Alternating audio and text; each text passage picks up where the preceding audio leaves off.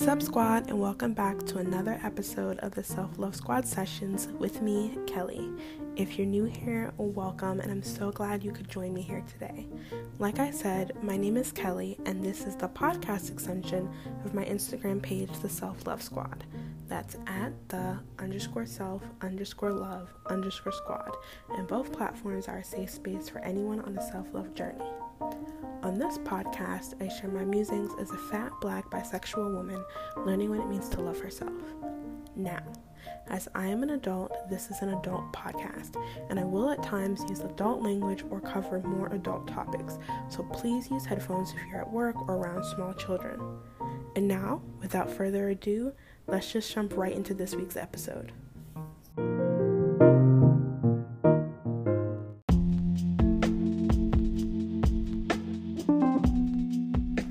Sup Squad, and welcome back to the podcast. Happy Podmas episode 2. I hope that this finds you well. I hope that you are thriving in the last month of 2020 because, let's be honest, 2020 has sucked major balls and like sweaty, nasty ones, like not even like tasty ones, you know, like just nasty ones. And speaking of genitalia, I realized, let's just talk about how that's such a me way to segue into a conversation. Like, speaking of penis, like speaking of sex, I realized the other day that I have unintentionally been celibate for a whole fucking year. Holy shit. This is the longest I've gone in my whole entire, I don't want to say sexual career, but like sexual life or active sex life that I've gone celibate. So like, shit's fucking crazy. And I've had a lot to reflect on and a lot to think about of, you know, how this year has just played into my sexual identity, my sexuality. And I wanted to talk about that today because why the fuck not? So 2 episodes ago, I talked about traumas that I want to heal and things that I want to work on. And one of those things that I mentioned was my sexuality and the need for labels and the need to really contain my existence, not necessarily like within the binary or within social norms, but within some kind of context, you know, like within some kind of predetermined set of characteristics or predetermined titles, so that I feel organized, so that I feel in control of myself. And in thinking about that and in purposefully working through that, because in one of my spiritual groups we'll be starting shadow work, which I cannot wait to share with you all. We start actually this weekend, and I'm so scared and excited to really dive into my shadow self, and I can't wait to bring you all along on that journey. But in thinking about what I want for myself and the woman that I want to be going forward, I really had to take a step back and think about what it means for and to me that I've gone a whole year without sex, without any type of physical intimacy from another human being other than my right hand and my vibrator. So with that being said,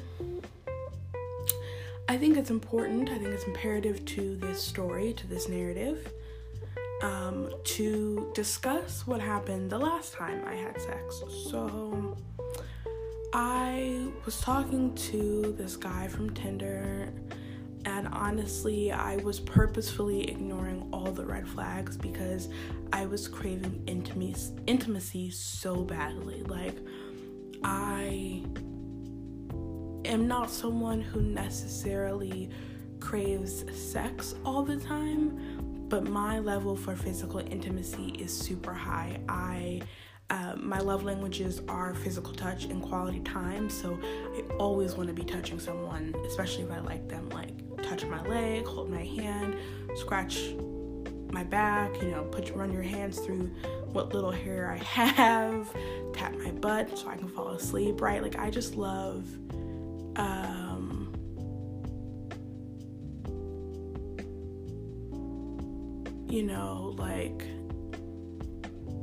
I just love being touched. But it doesn't always have to be sexual.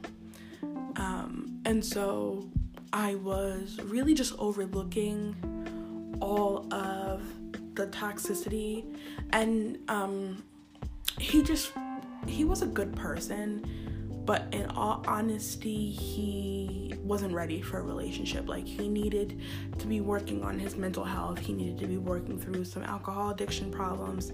And that actually did inspire me to become celibate. You guys know, not celibate, to become sober. You guys know I've been sober almost a year too, and that's super exciting. I'm a few weeks short of a year. And seeing him struggle with that and struggle with kind of getting his life together helped push me, but it also was really sad to me because I saw how broken he was. I saw what he was going through, and it wasn't like I had this kind of like savior complex, because I do go through that in relationships where I specifically date people who I quote unquote think are beneath me, which is honestly such a fucked up thing to think or do, but like in a self-validating type of way.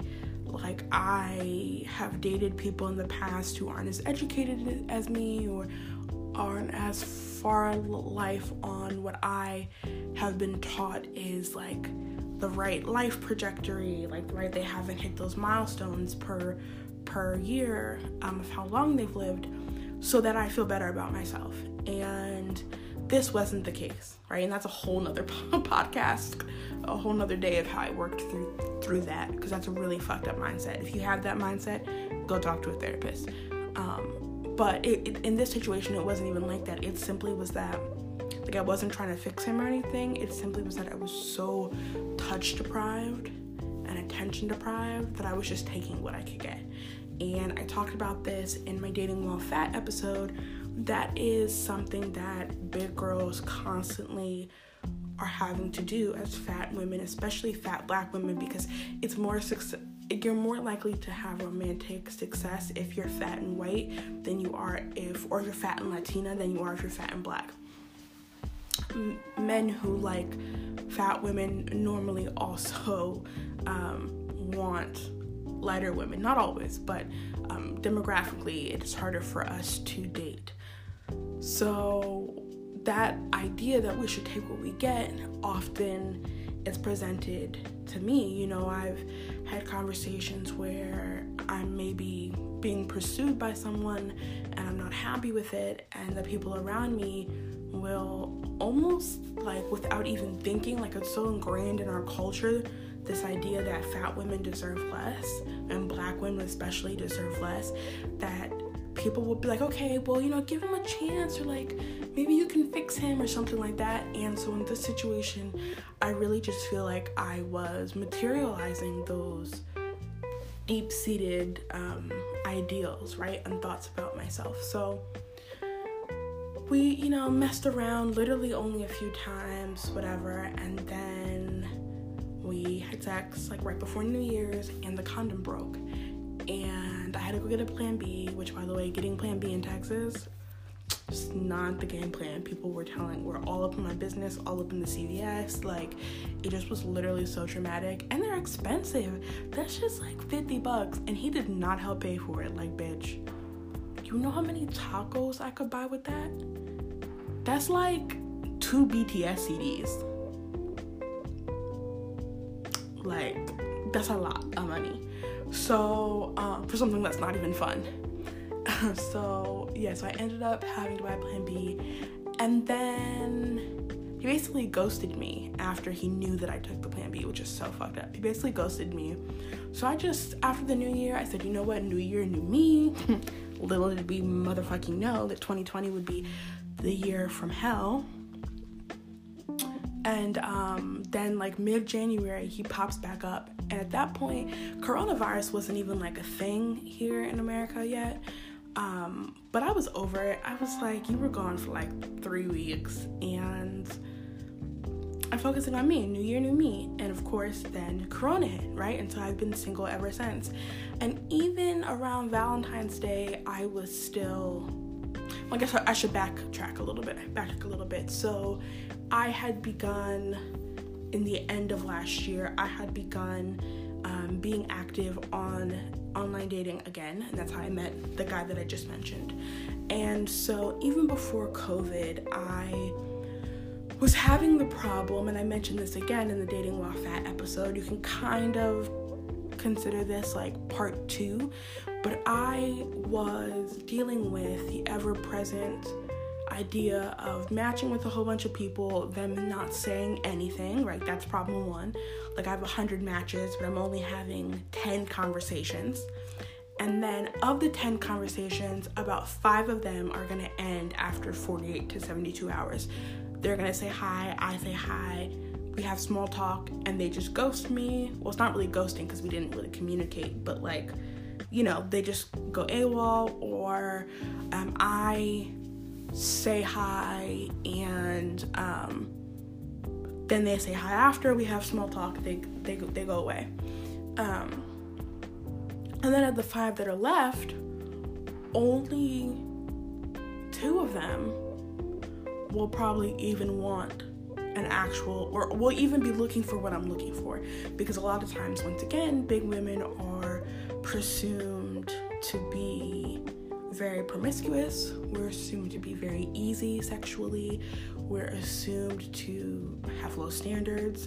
And anytime that I talk to a guy, especially online dating, it's almost as if I can tell, sometimes, not always, but I can tell they're not trying as hard, right? They just think that they can be a sloppy version of themselves, and I'm just supposed to like that.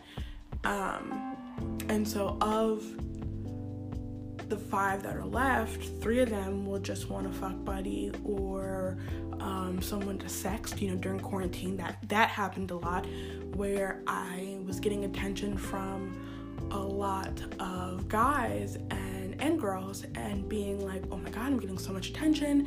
And especially if you're not familiar with Tinder has this I don't know if you would call it an application, but they have this service called Passport, which I talked about on Instagram before and on the podcast before, where basically you can change your location.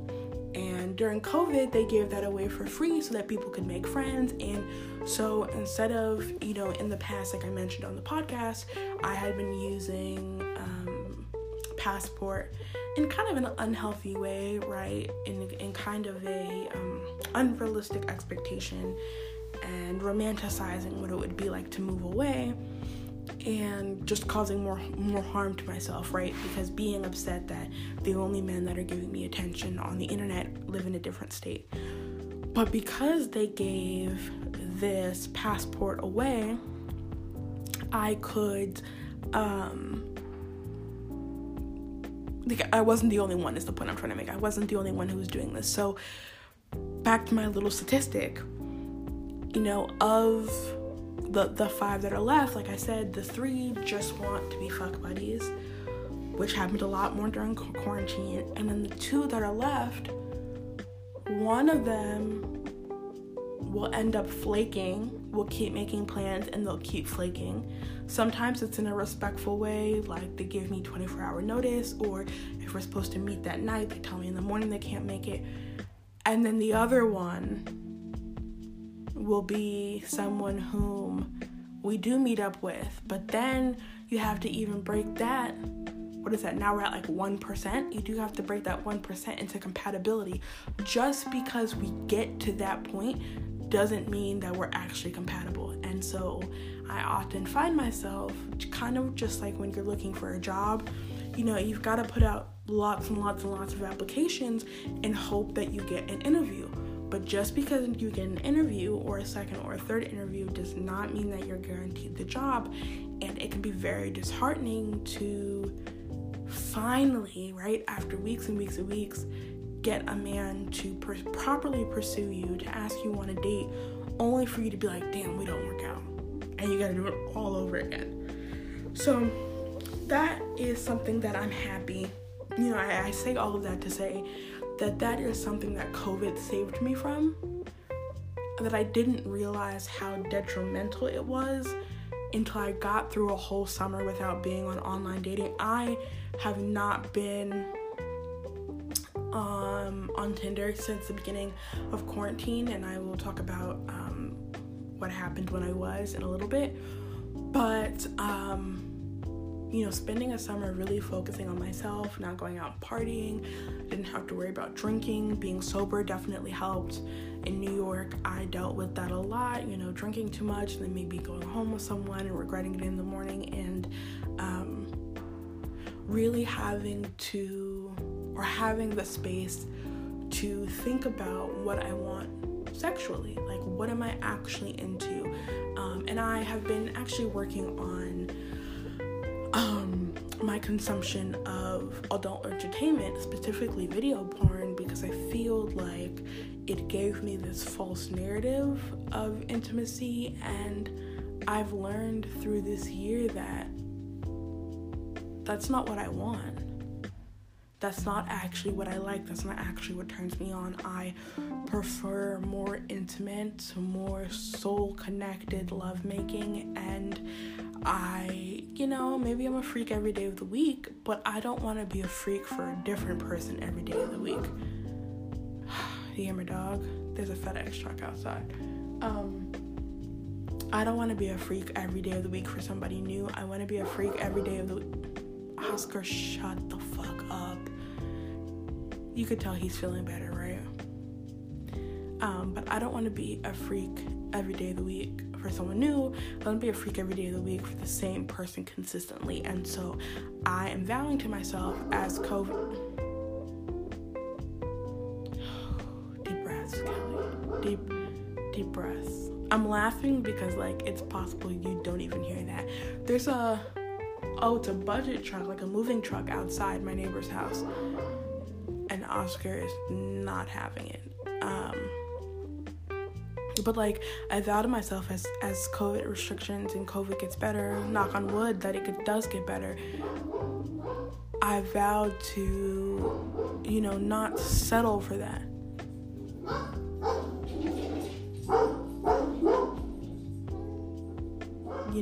Not settle for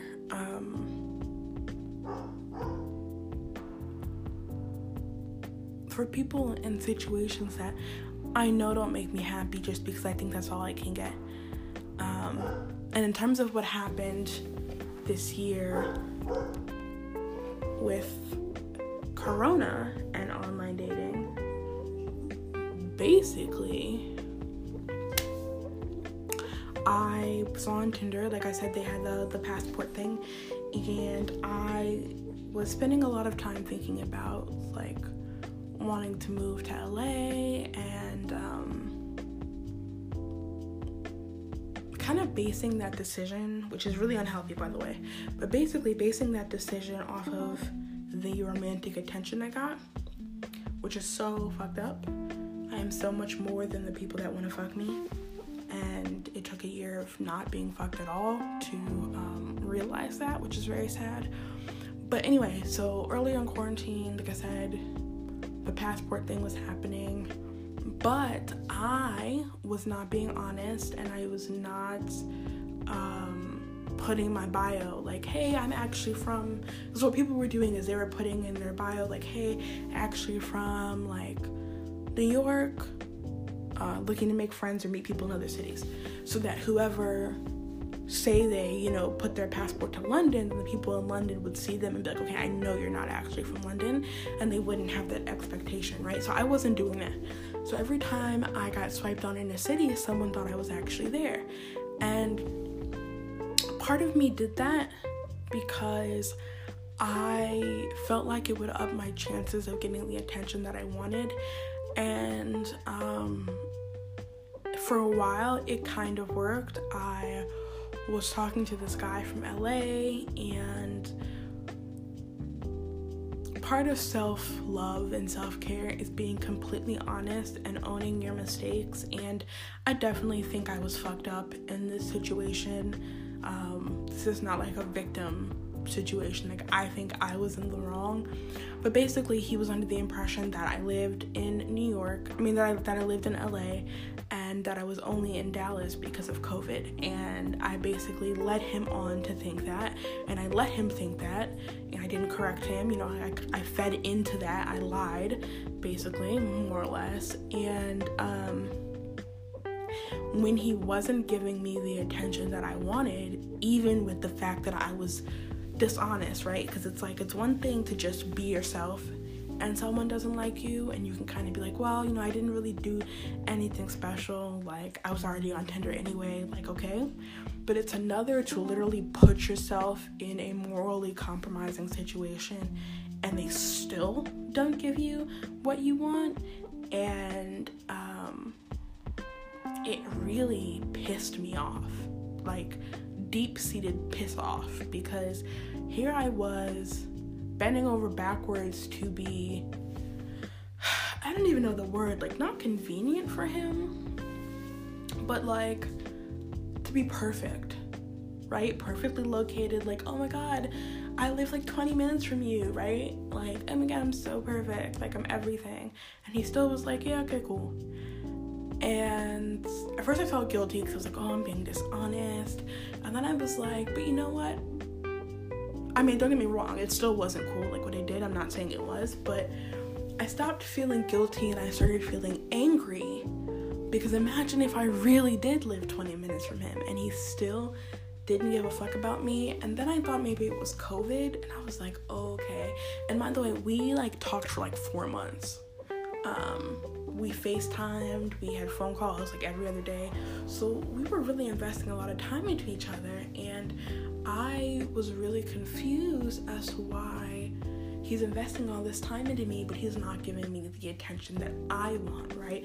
Like, he's not telling me I'm beautiful, he's not flirting with me, he's just being a friend, and like, that's not what I fucking signed up for. And then finally the truth comes out, and he admits that I am not the type of girl that he normally goes for, and that he basically is only talking to me because of Corona, and like the likelihood of us actually going on a date after this is all over is pretty slim. But he thinks I'm cool, so like maybe we could be friends.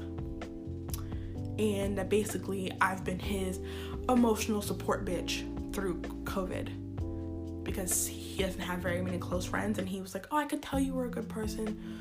So basically he's just been using me for companionship. And I guess the gag was, technically I was too, it's just I was jealous because he got what he needed from me and I did not get what I needed from him. And after I just broke things off with him, I just was like, okay, cool, like, I don't really talk anymore, okay, bye. And then I just blocked him before he could respond.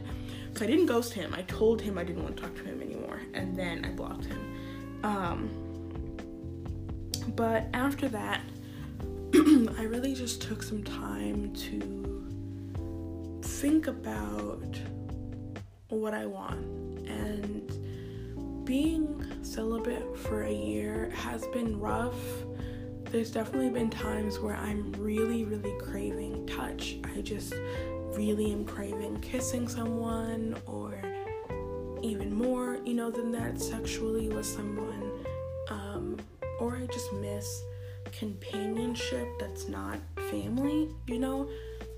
Like being able to lay naked in bed with someone or cuddle someone while you play Animal Crossing and they play, you know, Five Nights at Freddy or whatever. Like, just being able to have that closeness I crave, and seeing my friends who are in a relationship or married, you know, seeing them have that companionship all through quarantine has been a little hard for me. But for the most part, I hadn't even really noticed for a while that I hadn't had sex all year. Like, the days just kept going, and I was just like, okay, like, I haven't had sex in a while.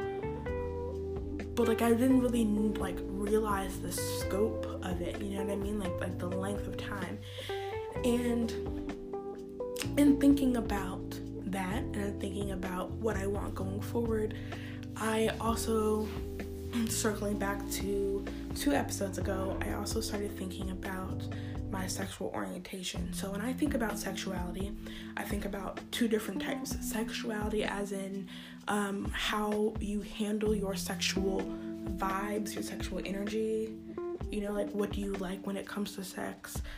Portraying yourself in a sexy, mature way, like that kind of sexuality, versus sexual orientation sexuality, right? So we have to specify what we're talking about. So in thinking about one, I can't help but think about the other. And so I have just been like trying to figure out what I like what am I attracted to? Whom am I attracted to? I teeter between, the need for labels and am I really bisexual? Do I only want to date people who present themselves or identify as male or female, like people who exist within the binary? Or am I pansexual and I basically will date anyone regardless of identity, gender identity or gender expression, as long as I'm attracted to them, and doesn't matter to have that label, right? Because in my growing and learning of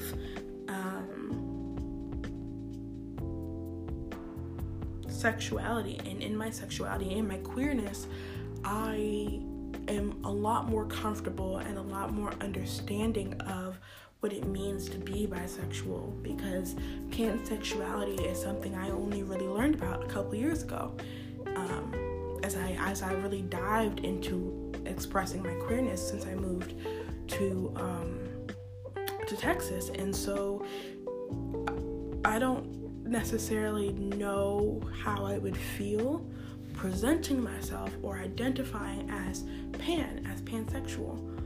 But on the other hand, does it matter? Like, at the end of the day, does it truly matter what I identify as? And then conversely, if I decide to denounce my bisexuality and identify as pans, am I essentially hurting the bisexual community by helping to invalidate them? So many people, queer and non, and queer and the hetero, or as my friend calls it, the heteros, there's a lot of disrespect to bisexuals from both parties. Even the own LGBTQ community constantly tries to invalidate bisexuality. And so if I realize or decide I am not bisexual, am I just perpetuating that story, right? That they're not valid? Because it's like, look, you've been calling yourself bisexual since 9th grade, and now you're almost 30, and now you're not. See, you probably never were, right? And so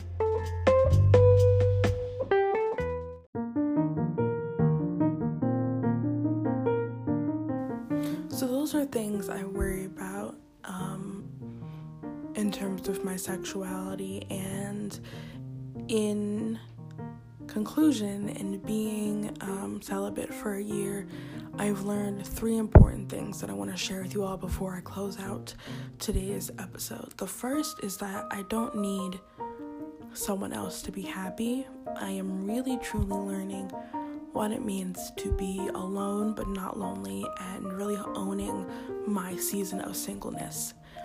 2, I've learned that I don't have to subscribe to other people's ideas of sexuality to be fulfilled or to be valid, and that I can like and dislike what I like and dislike sexually and be whole in that. And lastly, I have learned that the joy of existing outside of any type of binary, whether it's gender, whether it's sexual orientation, is such a beautiful existence because of the freedom and the lack of boundary, while still existing within the boundaries that make me who I am. And with that, I will conclude this week's episode. Thank you so much, as always, for listening. It's been almost a year, and I feel so blessed to have you all in my life. This podcast has really been transformative for me. As always, you can catch me on the gram at the Self-Love Squad. That's at the _self_love_squad. And I, my dear friends, will see you next week. Bye.